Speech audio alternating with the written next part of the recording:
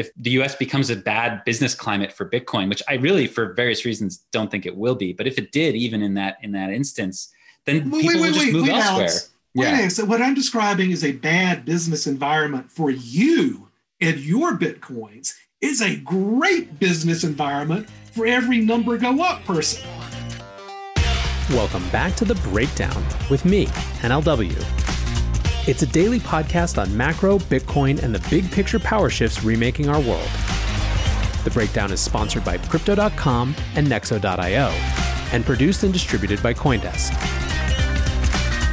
What's going on, guys? It is Tuesday, December 15th, and today we are asking an all-important question: will Wall Street ruin Bitcoin? When we look back, the defining Bitcoin story of 2020 will have been the true emergence of institutional, traditional finance actors in this space.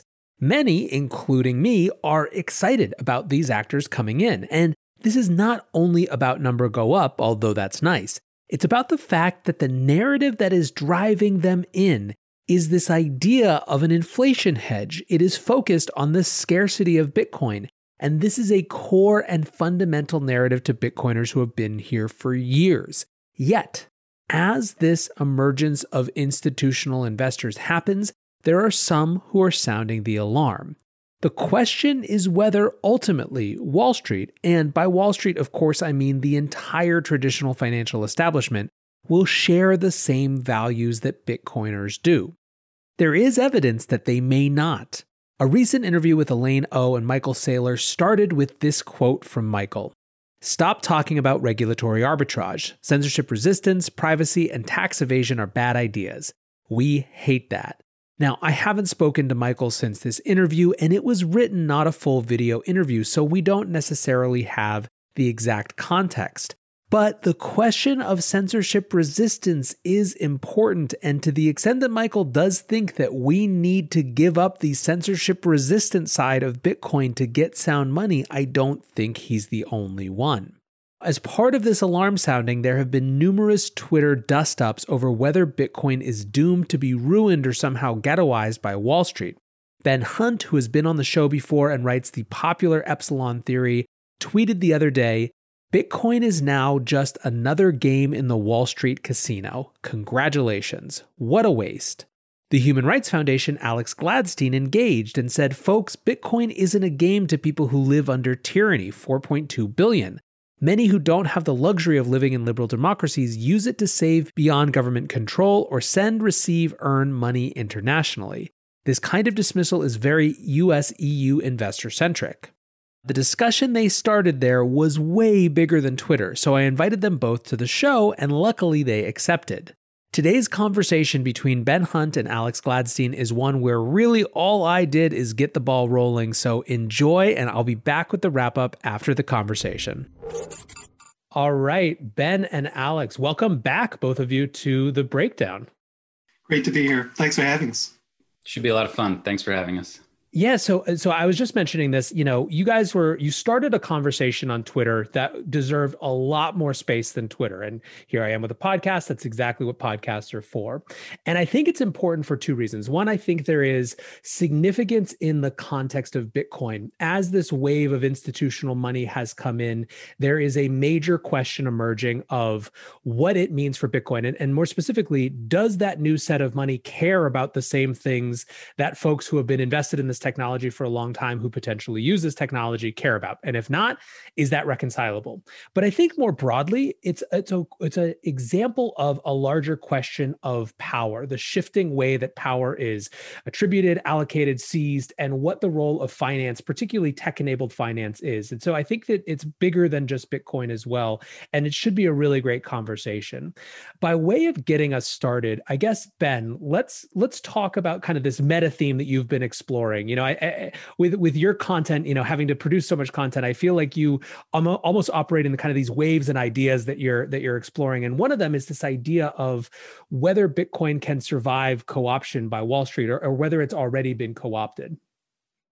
First of all, thanks again for having me on it. And before we start, let me just say, I respect Alex's work so much.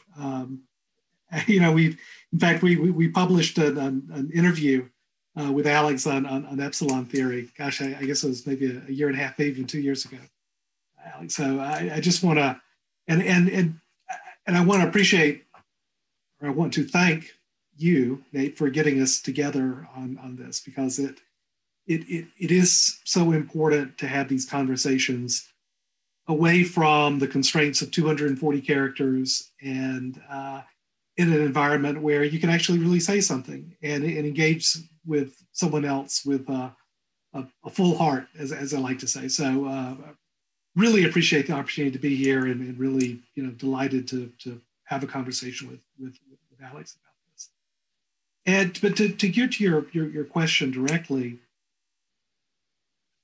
I've never thought that Bitcoin was going to go away. Right? For me, it's not a question of Bitcoin going away, and it's certainly not a question of Bitcoin being banned. There's too much money to be made with Bitcoin, right? My entire point is not that Bitcoin is banned or goes away. My entire point is that, like every other example of financial innovation that I'm aware of, Bitcoin will be absorbed by Wall Street. And by Wall Street, I mean the financial services industry, broadly speaking. I mean the banks, I mean asset managers, I mean the exchanges and the mechanics of Wall Street itself. There's a lot of money to be made. There's so much money to be made in the productization of Bitcoin, of turning it into a security that can be bought and sold. Because there's so much money to be made there, the obstacles to making that money, I think, will be run over roughshod. Those obstacles are not, and this is a difference that maybe makes a difference. I'd love to have this conversation. In the past, the obstacles to productizing a financial service and making a lot of money has been to deregulate it. What I see happening today is that and we talk about why these obstacles exist, the obstacle to making a lot of money with Bitcoin as a product is not the deregulation of it, but the re-regulation or the initial regulation of it. So that's what I see for Bitcoin's future. It doesn't eliminate it. It doesn't necessarily, and I think this is going to be Alex's major point, necessarily change its dynamics and the way it can be used outside of the United States or outside of the US financial system, which is pretty, as Alex knows so well, it's so global and pervasive. But I do think it changes dramatically the, how to call it, the power, the real value of Bitcoin, which I think is to do more than just be another product that Wall Street has to sell. So that's my position, and looking forward to having a conversation. So Alex, there's obviously a ton to dig into there, but I want to make sure that we kind of are having the conversation that you guys both want to have. So let's start with, again, then kind of your response in when you first saw it and where you want to take the conversation. Yeah, so I think I totally agree with Ben that Wall Street's going to want to get in on this, is getting in on this. Governments are going to want to get on this. Corporations are going to want to get in on this. I think maybe the difference or area of rich conversation we can have is, does that impact in any way its tool as a revolutionary kind of human rights instrument? Does Wall Street getting into Bitcoin, or does governments getting into Bitcoin prevent people from using it as this sort of cypherpunk mechanism, which has these really interesting attributes of permissionlessness, of pseudonymity, of programmability, of censorship resistance, and arguably most importantly, scarcity. It cannot be debased, right, by others. And I think what's important to point out is that Bitcoin is constructed with all of this in mind, with all of this greed in mind. It actually runs on greed. And I think the long-term case for Bitcoin actually does count on Wall Street adoption. It counts on governmental adoption. But really, it's kind of the opposite of Bitcoin being absorbed by Wall Street. I mean, Bitcoin will absorb Wall Street in a sense. What I mean by that is that Michael Saylor and all these others, they can buy as much Bitcoin as they want, and they can, on top of it, build all kinds of infrastructure. But they can't make more than 21 million Bitcoin. They can't change the rules of the system. They cannot prevent me from sending Ben Bitcoin, and they can't prevent him from sending me Bitcoin. And they can't prevent the ongoing programmability of it, the ongoing upgrades that are happening to it, which point in a very, pro-privacy, pro-human rights direction. So I do want to agree on the fact that it's kind of like interest in Bitcoin is sort of inevitable. Agreed. But where I would want to have the conversation is that I don't think that necessarily hurts its ability to help people. I would agree that in countries like the United States, ironically, which is supposed to be the land of the free, the government will actually seek quite heavily to regulate on-ramps, off-ramps, and to make sure that there's all kinds of rules for using Bitcoin. So ironically, there is a chance that in 10 years, it's easier to use Bitcoin in Cuba, in communist Cuba, than it is in the United States. That is a possibility. You see the same thing in the EU, these crazy regulations about financial that create financial surveillance. 3 years, not 10, but yeah. 3, 2. Well, I mean, arguably, depending on who you are, it's already much tougher to use Bitcoin in the EU than it is in Nigeria. And you're seeing people flee that direction with this sort of brain drain, right? But anyway, just to sum up, I do agree that all these corporate entities are going to move in, but I don't think they can hurt the core value proposition that Bitcoin provides to people, which is primarily this tool of liberation. So look, I think that the scarcity of Bitcoin is absolutely a feature, not a bug, when it comes to the productizing of Bitcoin by Wall Street. And what I mean by that is that the way it is being productized is as a inflation hedge. Right, so there hasn't been much of a call for an inflation hedge product in Wall Street really over the last 30 years. And to the degree you've had it, you've had gold, and so you set up ETFs and other gold miner proxies and all these other ways to play, I'll say, derivative attributes of gold. That was good enough. It's not enough anymore, right? The narrative around gold is old. That's its biggest drawback, right? I mean, it's the old crotchety boomer. I'm on the cusp of boomerdom, right? But I don't know for these guys. It's a tired narrative, and the Bitcoin narrative is very fresh. And it's been redefined to fill that same role from a Wall Street perspective. I'm totally leaving aside the revolutionary aspects that Alex is speaking about, and which I support. I support this so wholeheartedly, right? So the scarcity of Bitcoin, like I say, that's a feature, not a bug, for the way in which Bitcoin is being productized. The permissionless aspect of Bitcoin, however, is a fatal flaw.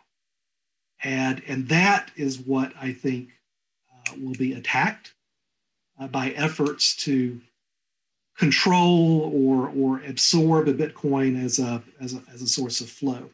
And what I mean by that is exactly as Alex was describing. Yeah, you're absolutely right. It will be impossible for a government, a company, to prevent Alex and I from exchanging Bitcoin. You can't. I don't think governments will be able to do that. I don't think they have to. I think they just make it illegal. I think they say, do this tomorrow. If you're going to transact in Bitcoin, you're an American resident or you're subject to our laws, you have to do it through an approved account, and you have to do it through a federally chartered exchange. That's it. I think that's what will happen. I think that's all that needs to happen to change the dynamics of the entire ecosystem into one that becomes a self-sustaining equilibrium where nobody really cares about the permissionlessness of the instrument itself. That so long as the ecosystem in which Bitcoin exists is heavily permissioned, that's good enough for Wall Street. And that's good enough for Wall Street to set up a system where they can get in the middle of flow. I think that's something that deserves some discussion, because I think when people think about, well, what's Wall Street's interest or what's the financial system's interest in Bitcoin, they think, oh, well, they want to own it because it's going to be worth more in the future than it is today. That ain't it. That's really not it. Wall Street's interest in Bitcoin is in something that they can buy and sell, in something that they can get flow and take their pennies or dollars or what have you, their piece of that flow. That's what Wall Street is made on. That's what the private financial system is made on. Finding things you can buy and sell and get a piece of that flow. So that's where I think it's going. And I think the dichotomy that Alex points out, this dichotomy between what I'll call strong states, US, EU, certainly China, right? And weak states, the Cubas of the world, right? The Nigerias of the world. I don't think that, Nigeria is going to say, oh yeah, sure, we love Bitcoin because they want to. It's because they don't have a fiat system of their own for all practical purposes. I think you know what I mean. They're a weak state. And so that's where I'll call it old school Bitcoin gets relegated. And that's a hard place to live.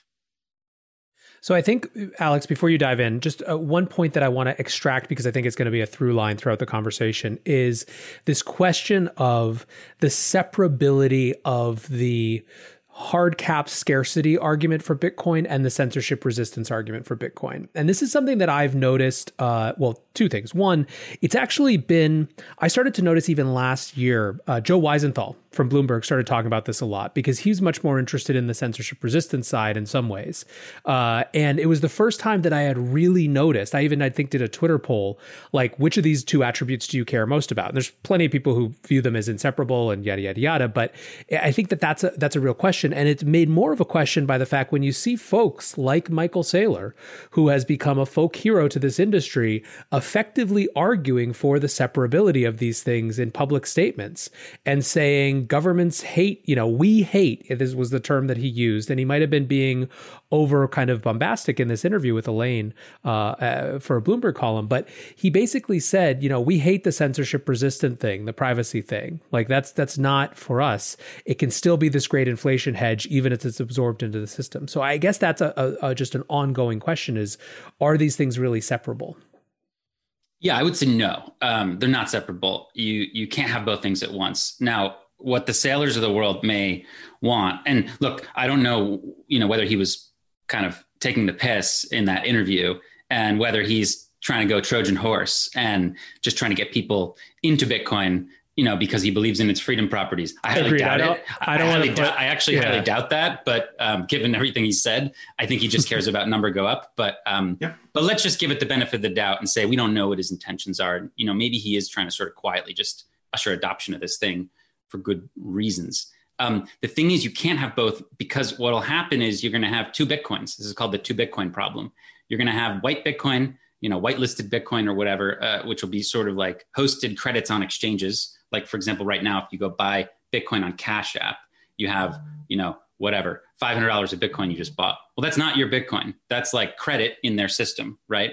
Right now, you can withdraw that to your own wallet and you can achieve sovereignty over it. And you can even use privacy technology to prevent people from knowing what you're doing with it. Okay. And that's why I'm very interested in Bitcoin as a human rights tool. So the question is, in the United States or in the EU, will the legal structures permit the prevention of withdrawals and self-hosting? And that's not clear.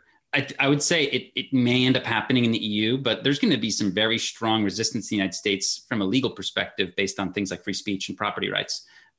So I think that case will go to the Supreme Court for sure in the next couple of years at some point or another.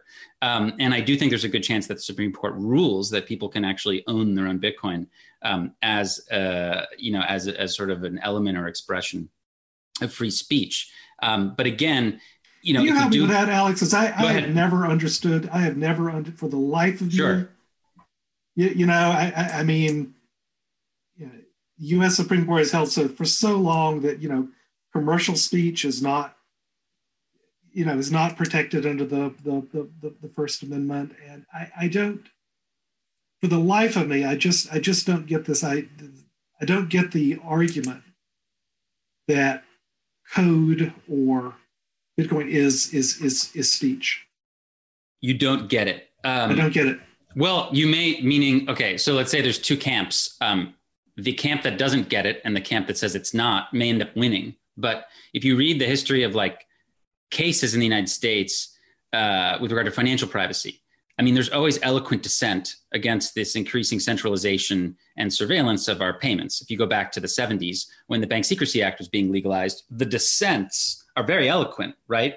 And over time, I think that tradition, which is obviously on the sort of the more conservative side, might come out and say, it would be harmful for Americans to have to give up all their rights and to have their assets treated in this way.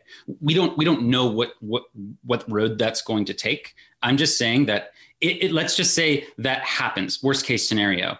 And there's these two Bitcoins. I'm just trying to finish this thought on the two Bitcoin problem. Yeah. Sorry. You would have, no, it's totally fine. You're going to have this sort of like whitelisted Bitcoin, and then you're going to have like real Bitcoin like that I own and I can send around the world. That Bitcoin will be more valuable, right? So that's going to have a higher market price than whitelisted Bitcoin. And you're already starting to see this. So Bitcoin that's traded through peer-to-peer exchanges that hasn't been corrupted in that sort of manner, let's say, already sometimes has a little bit of a sort of a premium, right?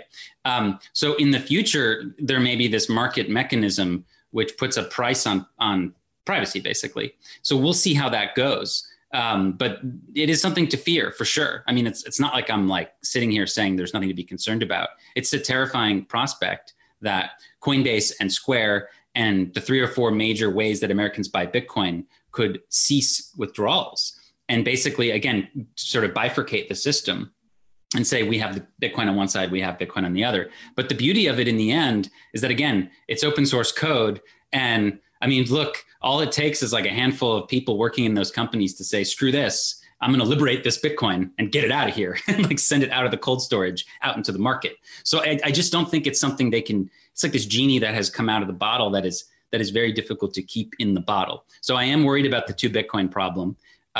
But I do think that free Bitcoin, or at least like, liberated Bitcoin, let's say, that's not captured in the corporate system, will be more valuable, and there will be like a very big global demand for it. So that's like one piece.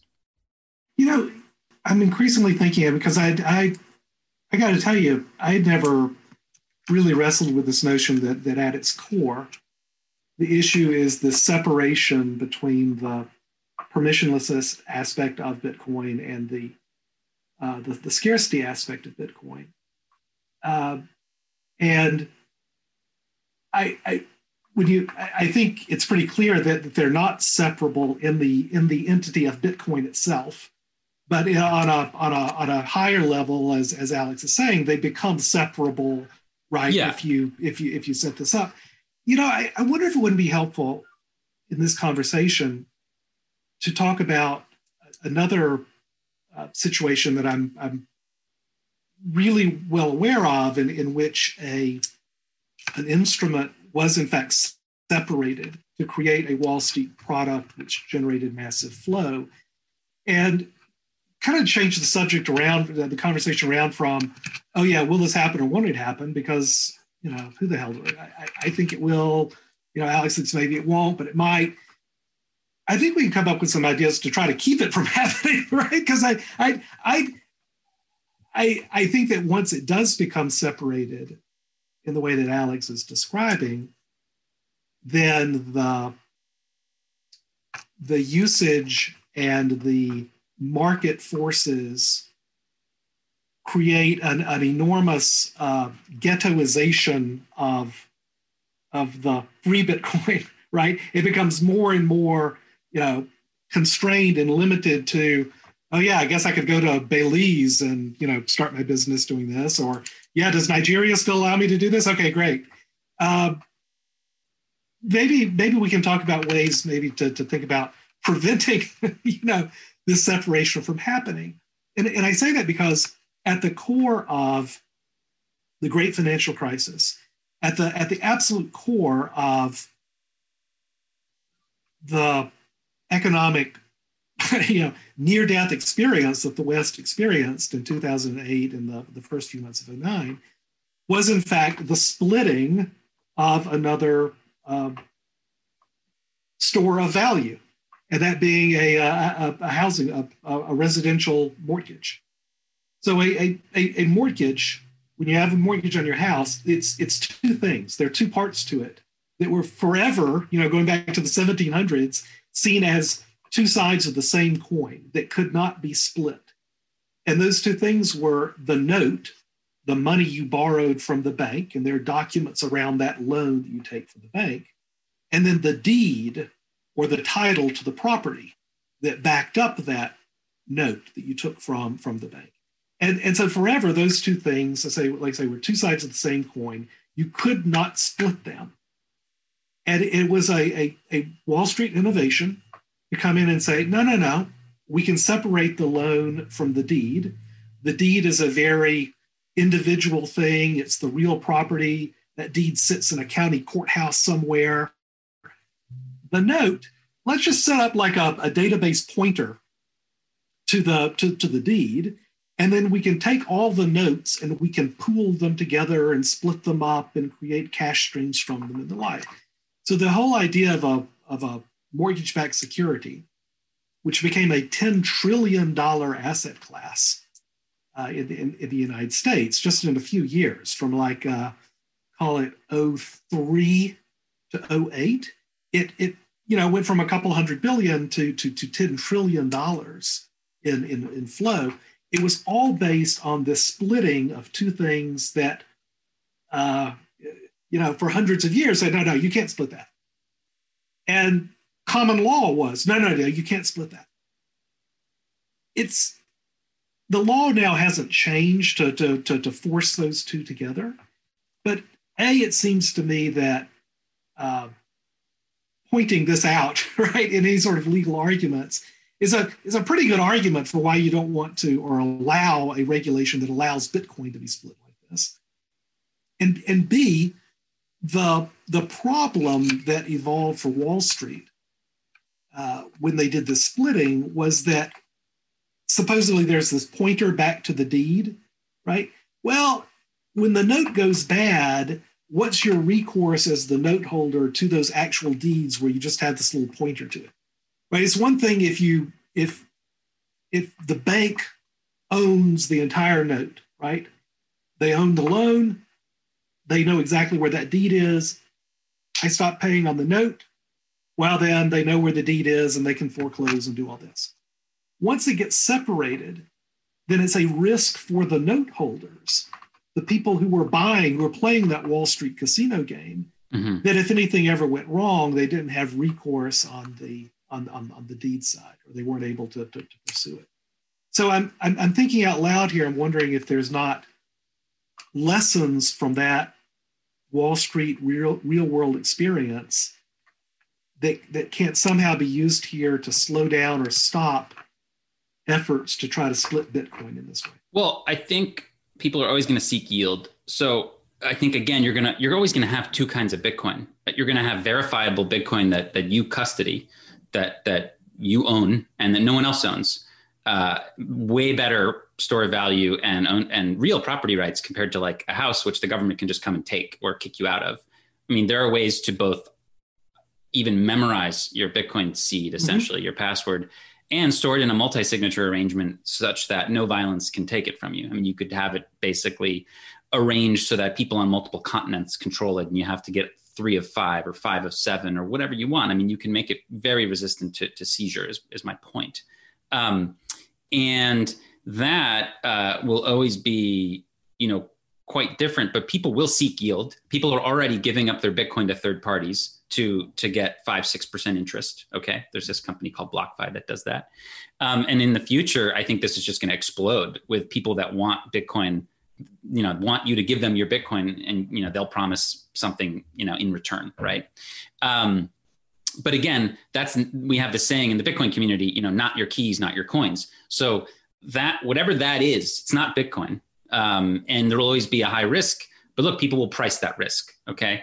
So the interest that I have in Bitcoin is not in it as like a tool where, you can loan it out for yield. I mean, although that is interesting. And there are actually things in Bitcoin which allow you to loan out your Bitcoin for yield where you don't have to give up custody, which I think is incredible and probably deserves, a whole nother podcast, but that's doable on the Lightning Network. You can essentially lock your Bitcoin into a smart contract and allow people to use it as a payment channel, and you can make fees on it without giving up control of it, which is really interesting. But it's very nascent. But we might be going into a world where we have both custodial and non-custodial ways to generate yield on your Bitcoin. But the point is, there will always be kind of two ways to use Bitcoin, and one will be to give it up to somebody else. But as long as that first way to use Bitcoin remains, germane for most people and doable, and I think it always will, it remains this incredibly important tool. And again, just to get back to the main line here of thought, no matter, the more corporate interest and greed, the better, because at the end of the day, the higher the interest, the higher the price, the more security for the network, and the stronger my tool is against whatever the state wants to do. This episode is brought to you by Crypto.com, the crypto super app that lets you buy, earn, and spend crypto all in one place and earn up to 8.5% per year on your Bitcoin. Download the Crypto.com app now to see the interest rates you could be earning on BTC and more than 20 other coins. Once in the app, you can apply for the Crypto.com Metal Card, which pays you up to 8% cash back instantly on all purchases. Reserve yours in the Crypto.com app today. Looking for the best way to stay on top of your investment game? Nexo.io has you covered in 3 easy steps with their high-yield savings account for digital assets. Step 1. Create an account at Nexo.io. Step 2.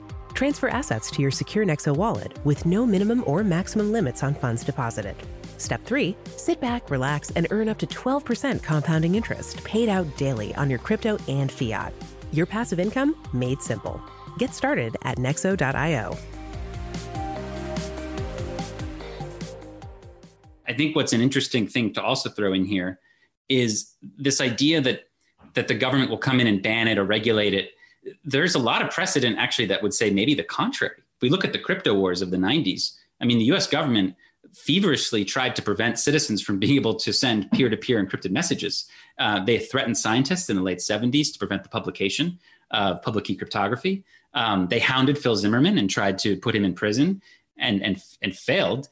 They tried to prevent export of cryptography as a sort of a punishable offense. But at the end of the day, it all failed. And that gave birth to e-commerce, essentially, as well as our ability today to, of course, use Signal and other open source tools to communicate. So the government did fail to stop something they very much wanted to stop in the area of cryptography because of its open source unstoppability. And there are parallels to Bitcoin here. Like, yes, they can make things very difficult on people, but that's not a very good business environment. And again, people will go somewhere else. The beauty of Bitcoin, again, is it's global. It's just a global phenomenon. So maybe Taiwan or South Korea or Nigeria decides to have a much less restrictive policy. Well, they're going to get a lot of brilliant coders, and they're going to get a lot of brilliant people over working for them. So, and at the end of the day, also, just to finish that thought, if governments and corporations are stocking up on Bitcoin, they are spreading this. It's like a virus. Like, they're spreading the idea that there's this money that government and corporations don't control, and that leaks into the rest of their business, and that leaks into their staff.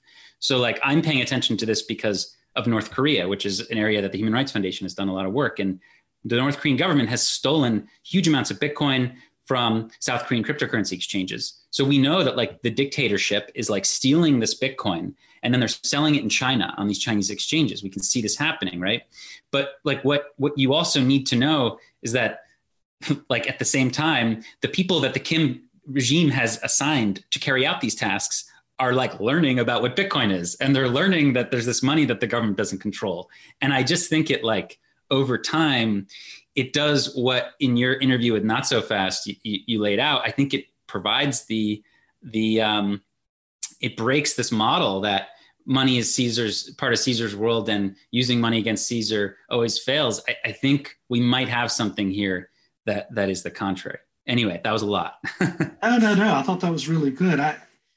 And there are 2 points I want to hone in on here, Alex. I'll work backwards. Mm-hmm. I think, and I appreciate the comparison to this to I'll call it, as you described, kind of the crypto wars of the 90s, right? Where the government was absolutely trying to, whether it was, we got to have a backdoor into your Clipper chips, yes, or we're going to ban the export of encryption technology and the like. And, so you've got to, I think I still have one. I think I've got my T-shirt that's got some of the, encryption code, kind of wear when I, traveled out of the country. I think the big difference between today and that is that Wall Street was on the other side of the government in terms of those crypto wars, right? Wall Street didn't want this technology banned or limited on exports or the like. Man, that is what I think is the real difference today. Because now Wall Street is wanting the regulation. They were dead. But to clarify there, did Wall Street want encryption or did they want encryption with a backdoor at the time? To the degree that they wanted anything, they just wanted to be left alone. They didn't have a big dog in the fight. Right. To the degree they had any dog in the fight, it was just leave encryption alone, right? Because this is still at the age where you could have a Swiss bank account. The parallel you're drawing for me, though, is that at the time they didn't necessarily oppose the free nature of it, and they weren't pushing a backdoor. But today they're pushing. You're saying they're basically pushing the backdoor so they can make more money. Absolutely right. Okay. And that comes back to one of the first things you were describing about the issue of custody, right? The issue of allowing a Bitcoin to be collateral, seizable collateral for some, derivative security. To be 6102'd. That's what we fear. That's the whole game. That's the whole game for Wall Street. And because what absolutely does not work is a situation where something could go wrong and they can't get their hands on whatever that collateral is. That's the whole ball game. So, this is why I see that they'll require by law, right? If you're an American citizen, resident, subject to our SWIFT regulations and the like, you got to do this in a place where we can grab that thing. Right. We can grab the Bitcoin. Yeah. And if you look at 6102, the history of it, I mean, most of the gold in the 30s during the FDR administration was seized at points of custody, of course. I mean, most of it wasn't seized in people's homes. Right. Most of it was seized at banks. So here we have a different situation though, right? So mechanically, if we were to think about it, let's say the worst case happens. And we know that the corporations and governments have sort of figured out, maybe this is giving them too much credit. But in 2017, essentially, a alliance of Chinese and Wall Street and Silicon Valley corporations tried to sort of take over Bitcoin and bend it to their will, and they failed at the protocol level. This is during the scaling wars with the failure of the New York Agreement, et cetera, that the listeners should totally dive into. It's a very important chapter in Bitcoin history. So maybe they've said, okay, we can't take it over at the protocol level, so we're going to take it over at the custody level. So we're just going to 6102 people. So the difference here is that it's a little late for that. A huge number of people already custody their own Bitcoin. They do OTC trading. They don't use third parties. And if you actually think about the mechanics of what this would look like, I mean, I highly doubt, and it would be I would imagine incredibly unconstitutional for the government to go around like knocking on doors asking, are you running a node? I mean, do you custody your own Bitcoin? What I think you were pointing at before is more likely is they'd try to create a chilling environment where they would, establish fines and things like that. And again, that may happen, but that seems incredibly anti-American for a whole bunch of reasons. And I thought Neil Ferguson was interesting recently, and he talked on Stefan Livera's podcast, and he had a Bloomberg column on this, but he was basically saying that, look, in the face of like the digital transformation of money, where you're really going to have like no cash in the future and that privacy tool is going to be taken from us, there's really kind of two models here. One is the Chinese model, which is the central bank digital currency, which is giving, insane micro control to central bankers and governments over our payments and behaviors. Or there's this idea that maybe we follow this open source money down the rabbit hole and try to create a climate that's more based on that. And again, I think that's very optimistic. I think that our government is much more similar to the authoritarian ones when it comes to control of money than people might like to believe. But at least it's an idea. It's out there. And look, I don't have much faith that people can defend their, they don't have legal rights in Russia or China or Saudi Arabia, but we have them here in the United States. And I do think there are organizations like Coin Center that can put up a fight and that can make it difficult for governments to outlaw self-custody of Bitcoin. I just think it's going to be really difficult legally and basically impossible technologically. If you think about how hard it was for them to ban possession of marijuana, which is something that's large and smells and requires all this land to farm. I mean, Bitcoin can be memorized. So I just think that legally it may not happen. And technically it's going to be really freaking hard to essentially ban, self-custody of Bitcoin. And that's not even discussing the fact that even an American ban on Bitcoin, I mean, that doesn't affect the hundreds of millions and billions of users that could potentially exist elsewhere in Lagos and Caracas and Moscow and et cetera. See, I don't think they even have to ban the ownership. Mm-hmm. What they do is they just make it illegal to do a transaction. Even though they're not going to catch it, right? They're not going to catch it, right? Wouldn't they just want to tax it and just raise? What about your take on that? Because this is the thing. Because taxing, mm-hmm. I want to use a great example. I think it's a great example, and it's the passage of the Unlawful Internet Gaming and Enforcement Act in 2006. Okay. And I was very involved. I mean, because this is back when I was still running my hedge fund, and I had an enormous. I had a big short position on the publicly traded internet gaming companies. Party Gaming was the big one out of the UK. These were all UK registered companies because it was still, you didn't have any US listed companies. But Party Gaming had a $5 billion market cap in 2005 going into 2006. A company called NetTeller, which was like the, it's just a banking conduit. It was based in, it was either Isle of Man or Guernsey or one of those, right? But it had like $1.5 billion market cap. And those are the companies that I had short positions on. And the short position was based on the premise that the United States would in fact pass legislation not to criminalize the online poker players in the United States, not to make them criminals, but to criminalize the transfer of money into and out of these, these online gaming systems.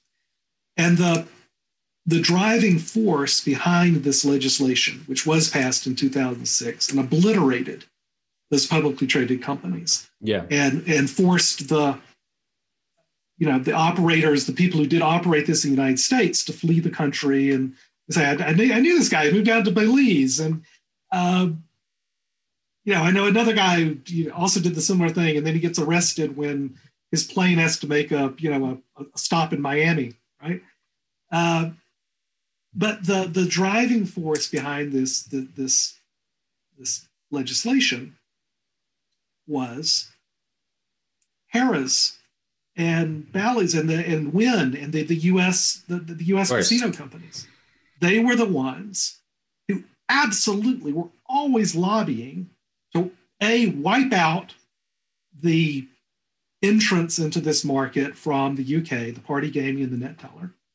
And then over time, and that's what they've done over time, to set this up so that they control it, right? So they control the flow of money. And gosh, I just see so many similarities with what can go down here. Right, but now it's different. Now they don't have a monopoly over money and they can't control it. And there are sites today that use Lightning, which is like a second layer use of Bitcoin, which is pseudonymous and instant and has none of your identity stack attached to it. So you're going to start seeing this year, in the coming year, 2 years, 3 years, more and more content creators run their podcasts and allow monetization through Lightning, essentially, as opposed to advertising. There's the guy who's known as the Podfather has been talking about this quite a bit. And I think you're going to see a lot more of that in gaming, gambling, all sorts of this stuff online that requires small micro payments.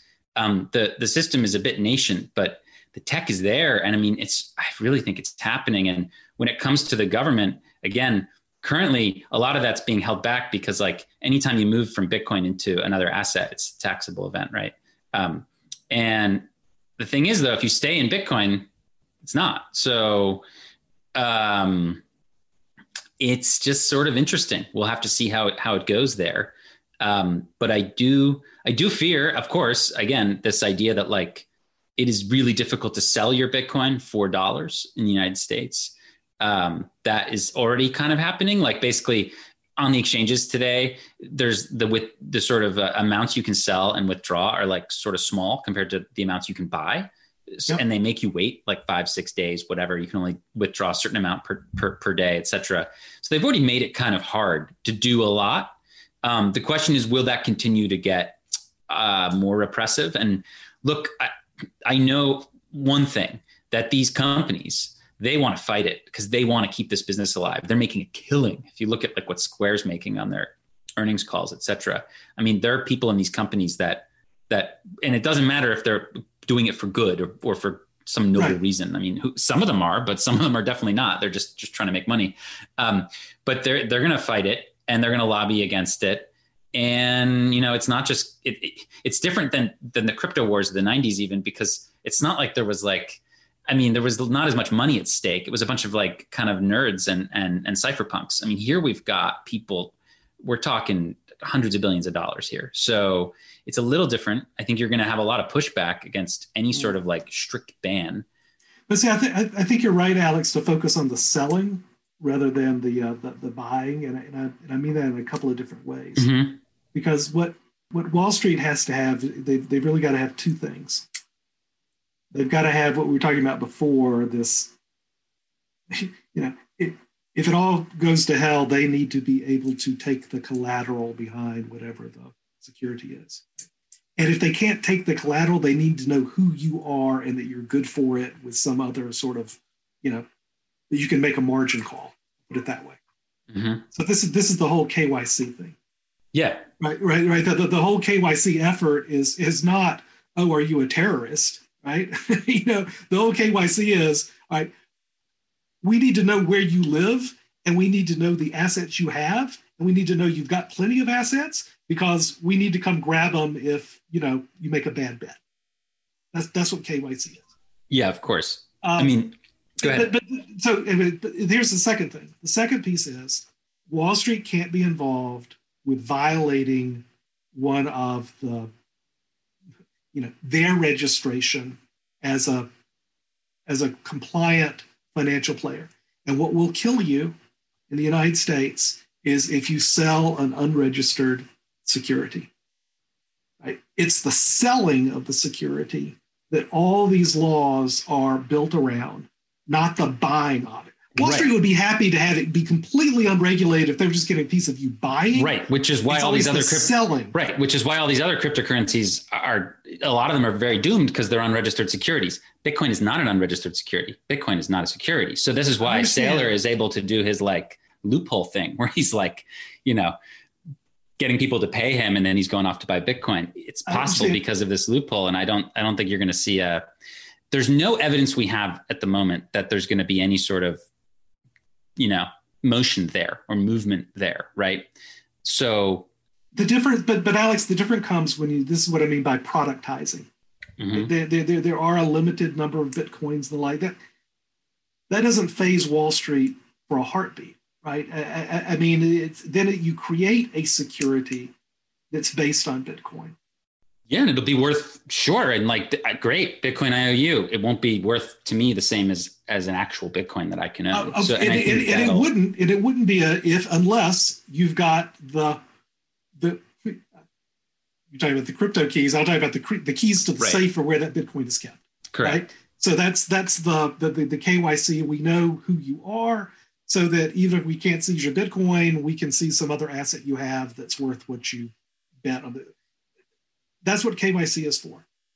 What I'm saying is that the laws around the sale of security based on Bitcoin, that all of the infrastructure you're going to see that comes up, all these different products that I believe you're going to be seeing launched, right? They will all require the same sort of KYC efforts, not because we have to come get your money if you make a bad bet, but because all of these institutions, if they sell an unregistered security, if they sell a security to a widow and an orphan, right, and the security goes down, they're in trouble, right? So all these laws, and I think these are good laws. Frankly, I think these are good laws. I think I'm in favor of these laws that limit or create sort of restrictions on the securities that Wall Street can sell. Yeah, I mean, I would say it's less about KYC, especially globally, and more about self-custody. Like, sure, like the U.S. government already, like if you want to use your Cash App, you have to like scan your face and put great, but I can still withdraw that to my own wallet, and I can make it so that, especially in the next 2-3 years with the privacy technology that's coming to Bitcoin, it won't be possible to trace where that money goes if you are a savvy user. And, as long as you have that ability to own the Bitcoin, it still satisfies all of its revolutionary properties. And especially when you start to think about what's happening globally, like putting aside the US for a second. I mean, in Nigeria, for example, again, a country that's going to be bigger than the United States by 2050 in population and is of utmost importance to this conversation, given its weak fiat system, as you described earlier.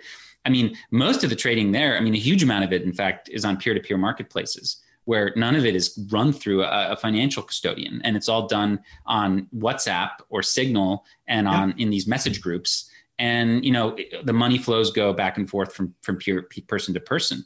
And this phenomenon is what's allowing, for example, us at the Human Rights Foundation now to support protesters in Belarus through Bitcoin. Because the regime in Belarus can see, this European entity just wired 30,000 euros to this Belarusian account. All right, we're going to freeze that and seize it. But if all they see on their side is like little transactions going into people's bank accounts, they don't know what's going on. In reality, that's us sending small amounts of euros,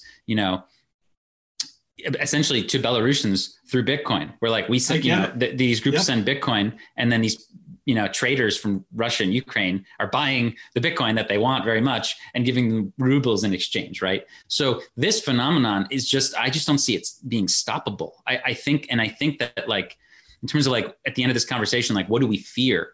Like, at the end of the day, the more Wall Street the more Wall Street's greed for Bitcoin, they want to figure out a way to have it on their balance sheet or whatever, because they really want it for completely self-interested reasons. They just want to like have it as a hedge or whatever. They think it's going to be a good asset to invest in or whatever it is. That really helps everybody else in the end. I mean, it's very different. It's not something you can just kind of stop, period. Like if you try to, their whole game of trying to get into it is good for Bitcoin, I guess, would be like my final argument. Well, let me ask you this, Alex. Your organization, which again, I think does such amazing work, right? Where is it, where is it domiciled?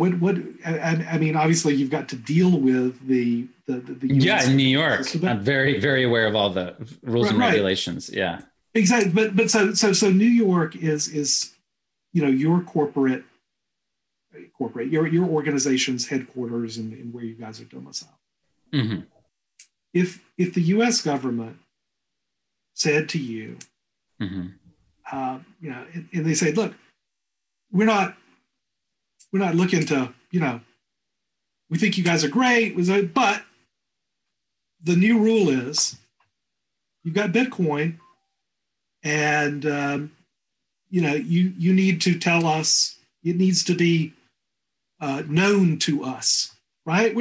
Trust us. We're not going to interfere with it. We have no interest in it. Right? But if there's a transaction, it's got to go through our for nonprofits, the cypherpunk and aspects of Bitcoin are not very relevant, because as a nonprofit, we have to, everything's fully transparent. We have to tell the government everything we're doing. Understood, like right? Armies of auditors, But and I'm not talking about your finances at all. I'm saying that for your good works, the U.S. government says, you know what? It's just, we can't have these kind of exceptions. I mean, it's all got to go through our SWIFT system. Are you saying, meaning if Ben Hunt wants to donate Bitcoin to HRF, they're going to basically make that not legal for a nonprofit to accept directly to our own? No. It's still legal to accept directly. Okay. But I'm saying that in the current work you're doing now, where you're able to, as I understand it, as you've described, I'll say funnel money to people who are working for the advancement of human rights and, as you say, Belarus. And, it's, there's no reason to think that the U.S. government would in fact, I'm sure they would favor you giving money. Yeah, I mean, they've been, we don't take money from the U.S. government, but they've certainly, let's just put it this way, they support efforts like trying to get flash drives into North Korea, Sure. Or information into Cuba. Of course they do. They do. So they come to you and they say, look, we're not doing this stuff, to shut you down, but from now on, right, these sort of transactions, we need to be able to see them. Okay. We need to be able to see them. Interesting. What would you do?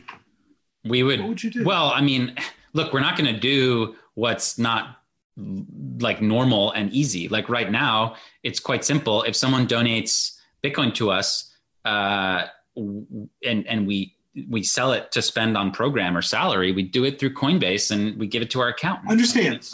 I'm talking about sending this to, Oh yeah, so if there's an organization in Europe, which is where the Belarusians are located, we're not sending money into HRF's not sending money into Belarus. Right.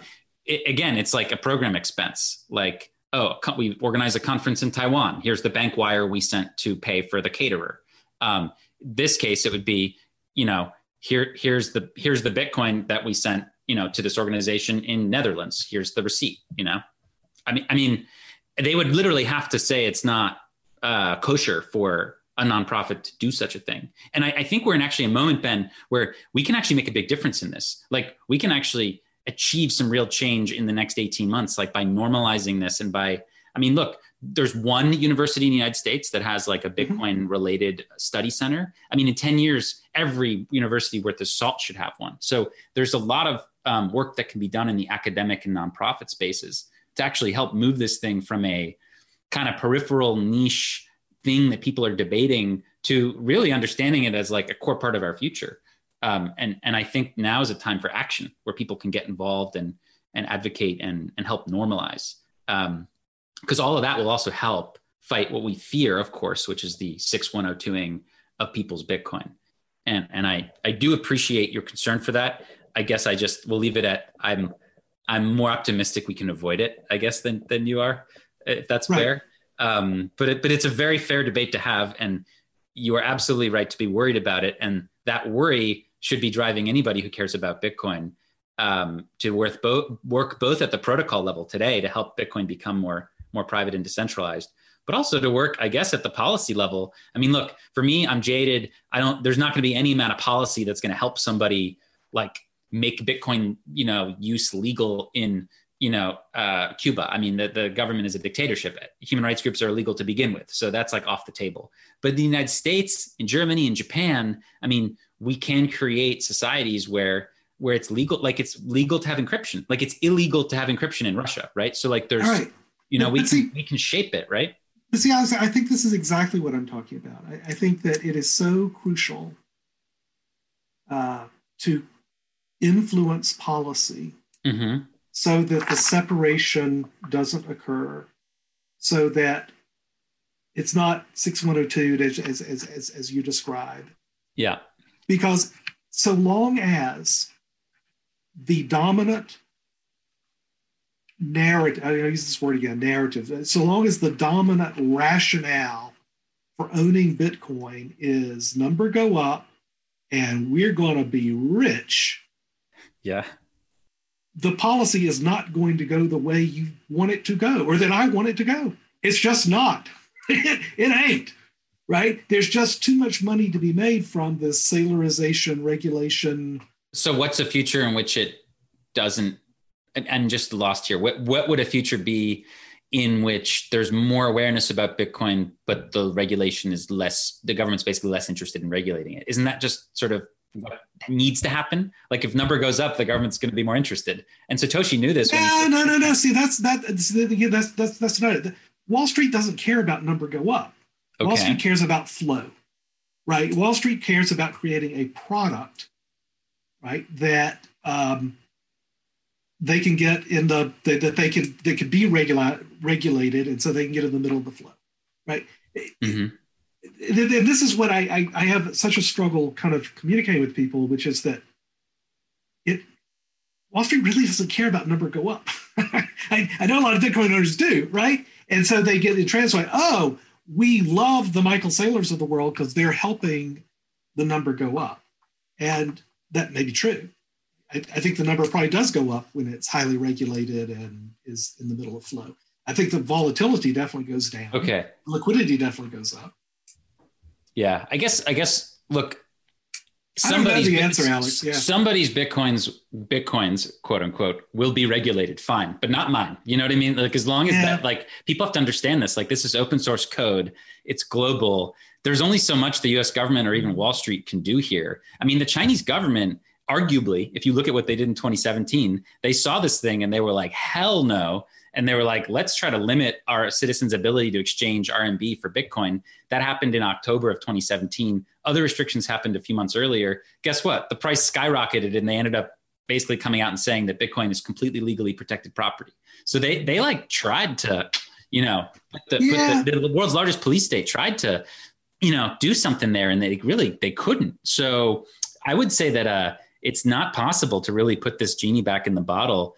I do think we need to be hyper aware of our liberties and rights and fight for them. But if we're fearing this near term scenario where like all of a sudden Bitcoin's going to be illegal and it's going to be impossible to sell, I just don't think that's going to happen. Not illegal, but it's not this illegal. But let me press you on this. So let's say that there was a 6102 issue here in the United States.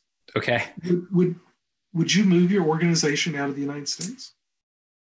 Oh man, there'd have to be so many things which would happen before that executive order would transpire. It's not an executive order. It's not the same. These things they rhyme. They don't. You think it'll be a piece of legislation? Absolutely, like it'll be like the UIGEA. It'll be like the unlawful internet gambling and enforcement. I would personally, my organization, again, focuses on authoritarianism. And you could argue that maybe that would be a form of it. But, I would be using all of my personal capital to oppose that for sure. Of course. But if at the end of the day. Oh, yeah. If the United States decided to just basically you got to put all your Bitcoin on a federally registered exchange. Yeah, I would consider moving elsewhere for sure. That would be terrible. But it doesn't stop Bitcoin. Is my argument. I agree. It wouldn't, but it would require people with the sort of dedication and resolve that you've shown in your organization to continue with that resolve and that dedication. And it's a hard life, man. It's a hard thing. Look, Ben, I have the luxury of deciding at that point, should I move or not? But most people in the world, again, don't have the luxury. They already live under some government that's probably going to. So Bolivia has banned Bitcoin for the last 5 years. Guess what? Nobody cares. There's an active peer-to-peer exchange on local Bitcoins right now. Like I say, they're a weak state. It's so different when you're talking about a weak state versus the freaking United States of Bitcoin America connects. or the I mean, EU. but it connects us all, though. I mean, it doesn't. All I'm saying is that there's no global superpower alphabet soup organization that can like issue decrees against this that reduces its revolutionary ability. Like it really, again, if the US becomes a bad business climate for Bitcoin, which I really, for various reasons, don't think it will be, but if it did, even in that instance, then people will just move elsewhere. Alex, so what I'm describing is a bad business environment for you and your Bitcoins. Is a great business environment for every number go up person. It's a phenomenal business environment. It'll never been easier or more advertised to buy Bitcoin. You'll be treated as an idiot if you don't own Bitcoin in your federally approved account.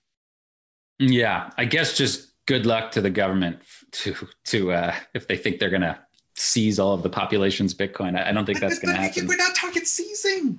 We're just talking about we're not talking about seizing. We're saying you want to borrow on it. We would call that you want to hypothecate your Bitcoin.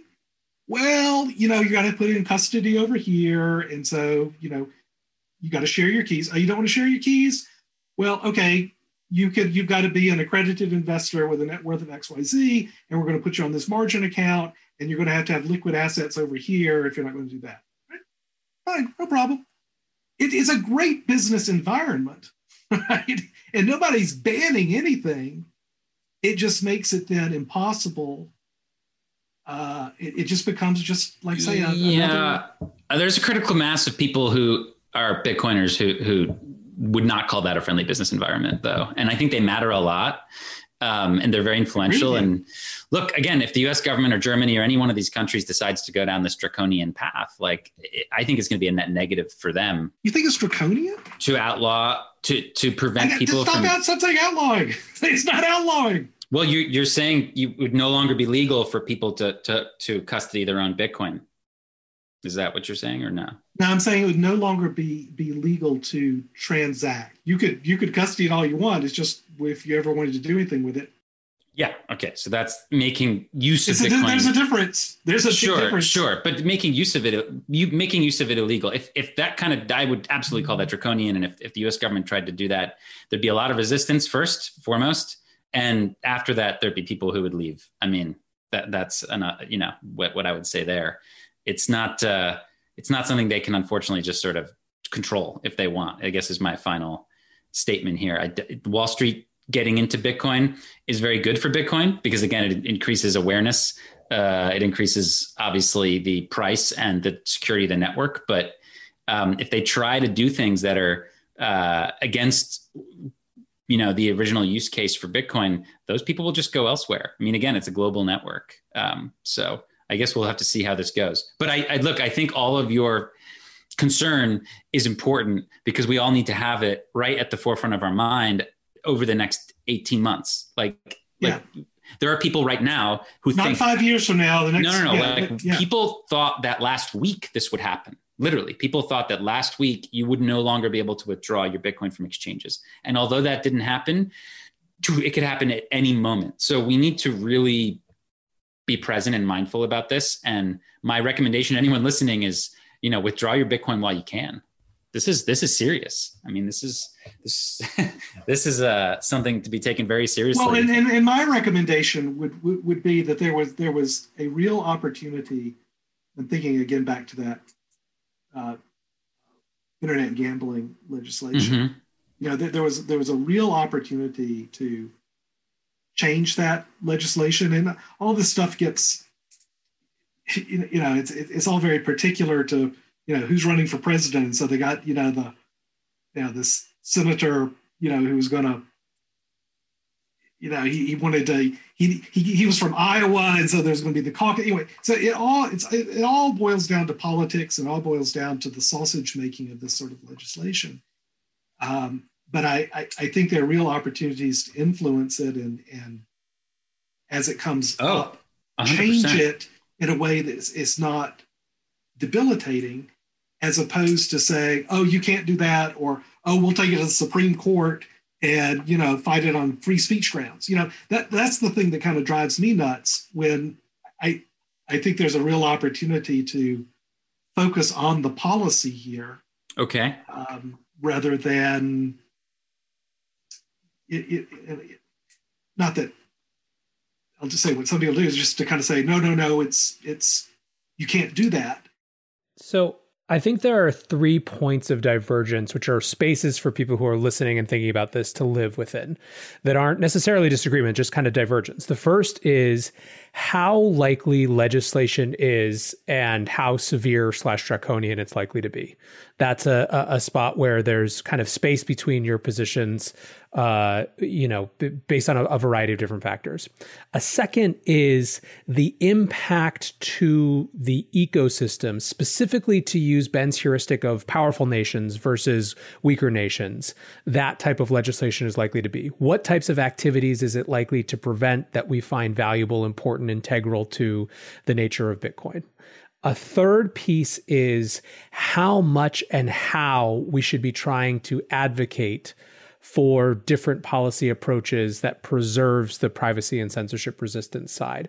How passive versus active should it be? What are the right levers of power? We haven't spent as much time on that, but that's kind of the third piece. And I think these are all really important questions because, they in some, they add up to, okay, what do we do next? If rather than kind of just trying to predict the future, especially that third piece comes to what should our actions be? Because, you guys share a lot of values when it comes to, the potential of this asset as a freedom promotion tool. So, that's kind of my just summary, just having listened to you guys for the last hour.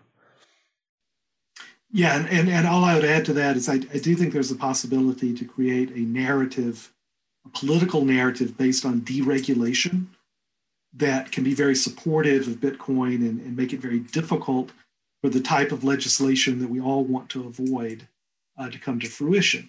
Because I do think that's the big difference between this effort at Wall Street co-option and prior efforts. In the past, it's been some heavily regulated thing like the deed to your house, where there were a lot of legal protections around it, and they were successful in deregulating that. This is, I think they're looking for more regulations. And I think that there's a strong political narrative to be created around, hey, don't add more government regulation. I think that's the sort of thing that can sell almost as well politically as number go up.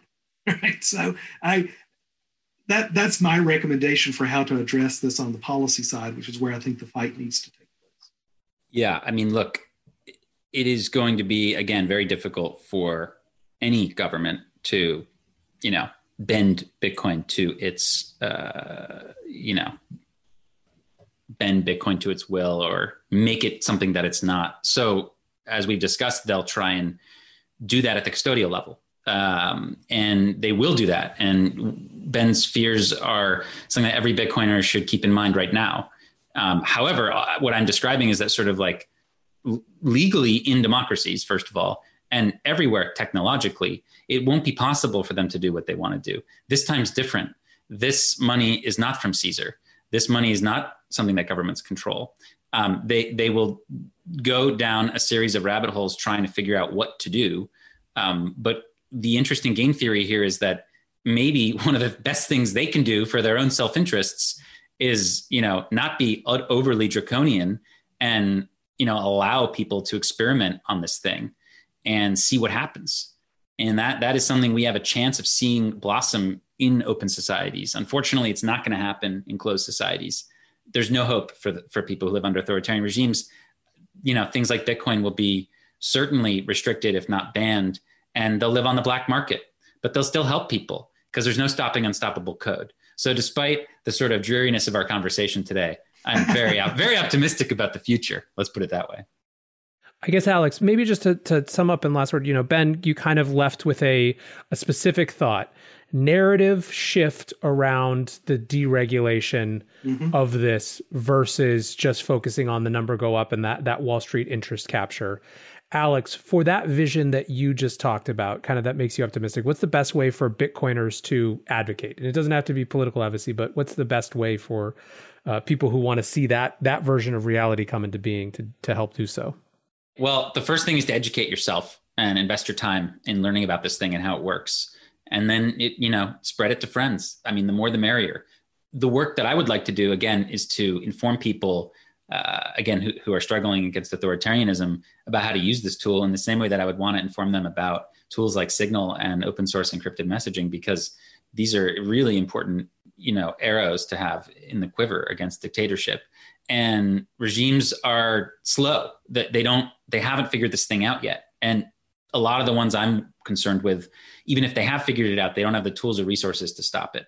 So for me, it's about just spreading the word and letting people educate themselves. But I think the most important thing that Americans should think about is custodying their own Bitcoin. Because at the end of the day, if we do have this nightmare scenario where it's the early 1930s and the government is freaking out about citizens holding an asset that it wants and that it wants to control, that it can't modify at the protocol level. It can't just make more of it. It can't do alchemy, right? But it wants to have as much of it as possible to increase its own power. Then you're going to want to take custody of that, because I just don't see our country descending to the point where there will be jackbooted thugs coming to our houses. I just don't see us going that far. And maybe I'm wrong, but I don't think No, Alex, you're not wrong. And I think you're so right to focus on the custody aspect of this. But the way this is going to go down is not from, jackbooted thugs or, a knock on the door saying, give me your Bitcoin. The way this goes down is with a smiley face saying, don't you want to make some money? Yeah, and I guess what I'm saying is, as long as it's not the jackbooted thugs, we can live with that. We can figure out ways around that. Would be my argument. I hope you're right. And maybe I think that's what is perhaps achievable with a lot of influence on the legislation, because my concern is that there will not be allowed a dual system, right? That and this has been my experience with Wall Street forever is, you say, okay, we'll give you, almost all the money in the world. And then Wall Street's response is, no, that's not enough. I want all the money in the world. I want it all. And so, not allow this, I'll say, side-by-side system of individuals to take custody and do their own transactions and the like. I think that's perhaps where I would want to focus in shaping policy and legislation. As you're describing, tell people, hey, take the custody yourself. Because if you're leaving it in some institution's custody, it loses all of the permissionless value, of course, that it has, right? So take it out, take custody, and let's work on whatever comes down the pike, preserving this carve out for private individuals to remain private freaking individuals. Yeah. Well, there's already millions of us. There's already millions of us in America, it seems, who've already custodied our own Bitcoin. And, we're going to say, come and take it if you want it. Come and take it. So we'll see. Maybe I won't have a smile on my face when I say that in 10 years. But for now, it's something we can think about. But anyway, thanks for hosting this. It's been a lot of fun. Yeah, no, I appreciate both of you guys taking the time. I think it's a hugely important conversation, one that's certainly bigger than and needs more than the 280 characters. Right on. It was a real pleasure. There is obviously a huge amount to consider and unpack from that show. As I mentioned, I think there were 3 points of divergence that might be useful as you figure out where you stand. The first is how likely legislation is to come and how severe it's likely to be. Alex's position is effectively that it's not a foregone conclusion that there's going to be strict legislation of Bitcoin because there are such strong business interests in the current version of Bitcoin we have. Ben, on the other hand, thinks that strict legislation is pretty inevitable because Wall Street wants the version of Bitcoin that fits the surveillance model without threatening its scarcity, which is the key part to its price appreciation. The second point of divergence is the impact of any potential legislation to the ecosystem. We didn't have as much time to explore this, but I believe the central thing here is Ben is thinking about how Bitcoin may be limited in its utility in the US and in the markets of powerful nations, as he put it, while Alex cares less about that because his focus is on whether it remains viable in authoritarian contexts. And effectively, in that light, nothing that Wall Street or legislators can do in America actually stops the ability for people to use this as an anti-authoritarian technology. A third point of divergence or potential divergence was the right way to advocate for the version of Bitcoin we want to see. And to be clear, both Ben and Alex want the censorship-resistant version of Bitcoin to flourish. They both want it to not be co-opted. I'm not prepared to call out a huge difference here, but I think that Alex feels that the Bitcoiner resistance is more inevitable, where Ben is saying that we should be actively engaging in the policy process. As I said, without putting words in Alex's mouth here, and while also trusting in the Bitcoin immune system, I tend to agree with Ben that there is a moment and opportunity to proactively engage, and would just add a couple things. First, I think his point about shaping the narrative of deregulation matters. In other words, there is an existing political narrative that Bitcoin fits within and strengthens. Even better, I think we should be talking about Bitcoin as the people's money and how it differs from China-style surveillance. There are big, clear political narrative threads that Bitcoin, in its current version, could be reinforcing and propping up, and I think it's worth taking some time to do that. Second, I think there are advocates to help in this. In the next month or so, The Breakdown is going to have a senator and a congressman on the show who are fierce Bitcoin advocates. That's a base to build from, and I think we should take advantage. No matter what, I really appreciate both Ben and Alex taking the time to have this sort of conversation. I think it's the type of topic that deserves an hour on a podcast where people can engage in good faith versus just another Twitter debate that ends in recrimination. So thank you to Ben and Alex for being here. Thank you to you guys for listening. I appreciate all the time you put into the show. So until tomorrow, be safe and take care of each other. Peace.